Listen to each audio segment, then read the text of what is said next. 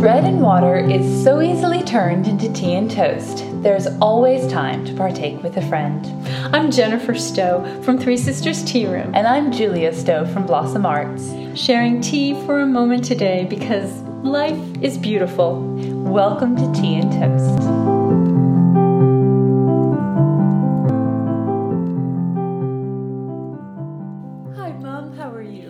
Great. Julia, how are you doing? I'm doing very well. Yeah, well, welcome back to the tea room. It's a happy place to be. Yes, we're sitting here at the table. You just finished up an herbal class on, tell us what? Many uses of herbal salves. Kind of herbal basic. Yes. We made a few different kinds of salves and it was really fun class. Yes. So it still smells like essential oils. It does. And I love coming up after your classes to the tea room because it does smell like just an infusion of beautiful scents, and it's very enjoyable to be up here. I think the essential oils must lift your spirits because it just makes me happy to smell those smells. And plus it smells like you. You sort of just walk in a cloud of essential oils.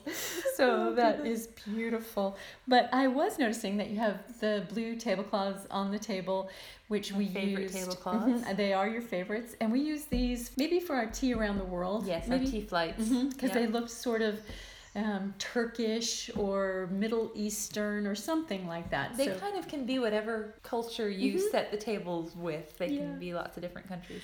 But the blue kind of reminded me of what we're starting later on this month, our Three Sisters Blue Stocking Society. Which is very exciting. Yes, and we're drinking out of these marvelous blue cups and saucers, which are heavy and kind of chunky, but they hold a lot of tea. They do, and keep it really hot. They're so thick, and I love them. And they're probably in 4 or 5 different shades of contrasting blues. And I just love the blues. But we bought these special for our Blue Stocking Club or Society, and our first meeting will be the 4th Friday of April. I believe it's April 28th, but don't hold me to that, at 2 o'clock here in the tea room. And as we talked about on an earlier podcast, we're going to engage in rational conversation, which a lot of people don't really understand is just a bunch of friends getting together and talking about something new over tea and cake. That just sounds like a lovely afternoon. So we hope everybody can join us. That is filling up quickly. I just posted that, and it is filling up quickly. But before we get on to our topic for today, I was going to ask you about a little cultural moment you might like to share with people. Well, not that long ago, although it seems like a long time ago, because on this day in particular, it was maybe 30 degrees and rainy, and today is sunny and beautiful, so it feels like a while ago, but just a few weeks ago. We went down to Chattanooga to the Hunter Museum of American Art, and it was really an enjoyable day. It's a unique old mansion that they've converted into an art museum, and as well as a modern building. As well as a modern building, yeah. I think you sort of walked through the timeline of art through the old building into the new. Right, and honestly, as much as we've studied art through school, I probably know the least about 20th century American artists. Once you get past Mary Cassatt and Georgia O'Keeffe and the Wyatts, I don't really know too many modern 20th century American artists. So I was very excited to go. And we did see some beautiful pieces of art, but overall we're pretty disappointed in the art museum.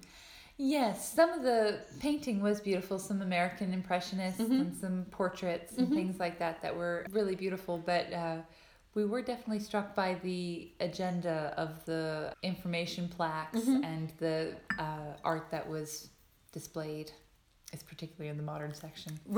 Right, and it was unavoidable, and it really... Yes, and even the reinterpreting of really beautiful pieces of older artwork. Especially some of the landscapes of the westward expansion sort of timeline, and really was disappointing. It was. It was very sad. And because it was so cold and so rainy that day, we couldn't even walk the bridge over the river, or the river walk. We just kind of got in the car and headed home. Although we did get a lovely, we kind of got trapped in the mist in the mountains and stopped for coffee, which was very fun. We did, yes, and that was a real highlight. And so that was. So it was very interesting. And we were all together. We had the boys and the girls with us, and so that made it extra special. Anyways, no matter what we do, that's always fun. So, Always an adventure. yes. I just realized we didn't mention what was in our beautiful blue teacups. Well, we need to remedy that because it is a really It's a very yummy special tea. tea. And it was a gift to us from our just a dear tea friend who shares so many wonderful teas with us. And this is called a dark rose. And it is a China black tea that is delicious. Very, very good. That's been infused with rose petals. And it's probably done in a similar way that jasmine green is, where they lay the petals over top and let it infuse into the tea. But this one is a little bit different because it was compressed. So you can actually see the tea leaves. They didn't remove them as they often do for jasmine tea, jasmine The rose blossoms. petals, yeah. You can see the rose petals in the compressed black tea. And it's actually, the little compressed tablets are shaped in hearts. And it is really, really sweet. Now, you and I always say we're kind of purists. We don't like a lot of floral in our tea. But again, this one just nails it. It is so good. When I smelled it, the rose is quite strong. And I thought, this may have to be a little too overpowering, but it's perfect. It is. I kind of thought we're going to be drinking perfume. Yes. But wow, what a delicious, it's just an essence. And you can really, really taste the black China tea, which is so gentle and delicate with the rose. Highly recommend it. It comes from Tea Source. You can order it online. It's dark rose. And it probably was for Valentine's Day, I'm guessing, because it was compressed hearts. Yeah. Yes. But it feels festive any day. Does. Just lovely. And honestly, this is a special tea, but it's not too fussy that you can only enjoy it when you're sitting down out of your fine teacups. You can just take this to go because it's it's very versatile. Smooth caramelly tea. Yeah, very Lovely. versatile. Yes, indeed. Well, what are we talking about today? Well, we're talking about tea, of course. And today I wanted to discuss a very unique type of tea. Everyone is familiar with green tea, black tea, and a lot of people now are familiar with white tea or pu'er tea, matcha certainly. There's even a yellow tea that's starting to come onto the market. It's quite a bit more rare, and a lot of it's not being exported into this country just yet. But there's one tea that is our absolute all-time favorite. Absolutely. And it's a huge category of tea, and we need to talk about it because it's just that great. And it's oolong. And oolong tea is something that has really changed in the last few years. There are some new and marvelous oolongs coming on the market. But what's really unique about oolong is when you think about green tea, you get an image of a light colored liquor. You get an image of a very pale green, maybe yellow color, and it smells vegetal or maybe grassy, maybe even a little marine-like quality. And then when you think about black tea, you get a whole different idea. You see your dark color, the rich aroma, whatnot. But when you think about oolong, you could think about anything from those two extremes and everything in the middle. Yet, it is not a green, it is not a black. It's its own special category. Oolong runs a range of oxidation from about 20% oxidized, which would be very, very little beyond just the withering and wilting of the tea leaves. You know, it's heated and processed just the tiniest little bit with heat. So it's still quite light color and taste, all the way up to about 60% oxidized, which is just short of black tea. So we can see a very dark oolong and a very light oolong, and then lots in between. You can have 40, 50, 60% oxidation, and each one is going to give you a different oolong taste experience. But what's very interesting is oolongs used to only be Chinese teas. And now, lately, other countries are putting out oolongs.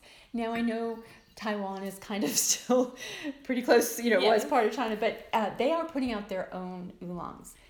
And they have incredible oolongs. Yeah, There's something called a Taiwanese milk oolong or a Taiwanese milky oolong, something, different places name it different things. That is dreamy. Not only is it a very light green, yellow, straw color, lightly oxidized, has a pretty strong mouthfeel. I mean, you feel like you're drinking something and coating your tongue and everything with a creamy flavor. And also, it's kind of like coconut. It tastes like buttered popcorn. It's a really odd flavor, but it's delicious. Yes. Like a sweet buttered popcorn. Like, remember Laura Ingalls Wilder used to put popcorn in milk? Yeah, it's kind of like that. It is really quite delicious. And so that's been something that's kind of been new on the market. But you and I have a real soft spot for that heavily oxidized oolongs, the Wee Mountain oolongs, where they have the black dragon, which is what oolong means in Chinese. And it's these beautiful big tea leaves that are dried and fired and rolled, and you're supposed to look at the tea leaves and appreciate the dried tea leaves and look for the ones that look like the black dragon. Because of the heavy oxidation, the tea leaves are quite dark, and they're rolled, and so some of them have these necks and tails, beautiful, graceful shapes. And so it's fun to play around with that. But we like that so much. It has. Can you want to describe the flavor or the color? Well, the color is similar to what we're drinking right now. It's definitely on the amber side, but it's a sort of honey colored, not as dark as a black tea. But I don't know if you can describe the flavor. It's a roasted with a great deal of sweetness to it, and still fresh, but with a wonderful fired flavor. Yes, it does. It has a little bit of a smoke to it, but nothing like Russian Caravan or Lapsang Souchong, nothing like that. It's roasted, toasty kind of flavor. But you're right, it is light and fresh, and it has a sweet aftertaste, and you never would put anything in an oolong. No. Nothing. It would ruin the oolong. First of all, the greens are, if it's lightly oxidized, it just couldn't hold up to any kind of milk or sugar. And then the heavier oxidized, the darker oolongs, you just lose all the complexity of the flavors. Well, and with all of the oolongs, kind of across the board, the thing that to me sets them apart from a green tea or a black tea, even if they might be in that range, is the lack of any sharpness or acidity to the flavor. They're so warm and creamy. Yes, that's a good point, because you can oversteep your oolong, your dark oolong, and still not have it be bitter. No. And if it's a little too strong, you can just add some more hot water, and that works out just fine. Unlike a black tea, which sometimes you kind of have ruined if you oversteep it. So that's it, and that's very true. And you said something, Mom, we should be drinking oolong for this podcast, but we've been sampling quite a few oolongs lately, so we're kind of oolonged out, if that's even possible. But we decided we wanted to do something different. But the reason we're talking about oolong so much is because we're having our tea 201, the next level, our tea retreat. And this time we're going to be featuring 5 different oolongs. And they are 5 that we had never tasted. I think maybe the dark we had tasted. That's our favorite. Yeah. That's the only one. And we were kind of amazed at what we tasted. And I will say, out of the 5, there's 2 that are dark and 3 that are light in the oxidation. So it's leaning more toward the lighter oxidized. These are oolongs that came in small batches, small quantities, so I really don't serve them while we have teas. I mean, this is strictly for the workshop. I think I just got a few ounces of some of them. They were so limited. I'm very excited to share this with people. So our workshop is going to be on, is it June 30th? June 30th. Only 6 seats are available, and we encourage people, if they're oolong lovers, or even if they're just tea lovers who want to kind of go to the next level, because most people are familiar with a black tea. Most people are familiar with green tea, and they say, "Ooh, I don't like the green teas," which we'll have to do a green tea appreciation workshop. We will, because we've really learned to appreciate them. But if you're ready to just try something unique in the tea world, come try the oolongs with us in the T201 workshop, June 30th. And we always have plenty of tea. Everyone weighs out their tea. Mm-hmm. They learn about the growing conditions and where it was harvested and whatnot, how it was processed. We weigh out the teas. We steep our own teas. And you learn some of the skills on how to handle the loose leaf teas that some people are kind of intimidated about. Yes, and how to make a really perfect cup of tea so you can properly enjoy some of those unique loose leaf teas. Yeah, that's right. I mean, I'm all for just throwing a bit of leaves in a pot and seeing what happens. But when you have these really, really outstanding limited quantity teas, you want them to be perfect. And we drink lots of tea. We all get a little loud and excited. And then we share a lunch together and chit-chat over or we sit outside and just enjoy the quiet. Because hopefully in June it'll be a beautiful day. Sounds like it'll be a lovely event. Yes, and people can find that on our website. That sounds wonderful. Well, I think that about wraps up the oolong discussion, Julia. Well, the oolong discussion could go on for a very long time, but we have to leave something for June 30th. We do, and we don't want everybody to lose interest in the podcast. But you did a class here today, which I'm always so glad to open the tea room up because it's a really good extension of tea when you work on these herbal classes. It's just perfect. But you have moved into town just to be a little bit closer to work and to have good internet coverage for finishing up school, which we can't really have out here in the country. But you have a darling little house in town, which is amazingly quiet and secluded, but right off the main road. And you've dubbed it the greenhouse. Yes. And the greenhouse is just a beautiful expression of all things that you love. It's got already the front porch is overflowing with plants, the side porch is overflowing with plants, and you've got a lovely little green yard. But you are starting, because you're in town and so accessible to so many people, you are starting a Make It Monday herbal workshop where you can accommodate 8 ladies? About 8 ladies. In the greenhouse. And make a herbal remedy of some kind or herbal preparation of some kind that they can make in the class and take home, and then share some snacks and conversation and over some herbal teas. Yes, I'm looking forward to it. I'm hoping it is a place that people can come and start building their herbal apothecary with the things they make there, and also building some herbal friendships. Yes. The friendships are definitely needed. Yes. So definitely a time of fellowship and conversation, as well as making an herbal remedy. Right. And everything should be a project that you can make in an hour. Right. And so when are you going to hold these, hon? The first and third Monday of every month, beginning in May. Great. And I just have to say, the greenhouse has 2 parts to its name. Yeah. One is, of course, you love to grow things, and you haven't been there a month, and you've already got plants galore on the windowsills and rooting on the kitchen counters. But also, when we walked in, the kitchen has green counters, the bathroom has green fixtures. You have a green table that we bought years ago. You've got a green Hoosier cabinet. It was just the perfect name for that house. So I'm so glad. The classes will be in the green kitchen of the greenhouse. That's right. And where will people find out about your classes? They will be posted on my website, blossomartstn.com. The Make It Mondays are not up there for reservations yet, but they will be up there shortly. Yes. So some information is up there, but not a reservation form. Right.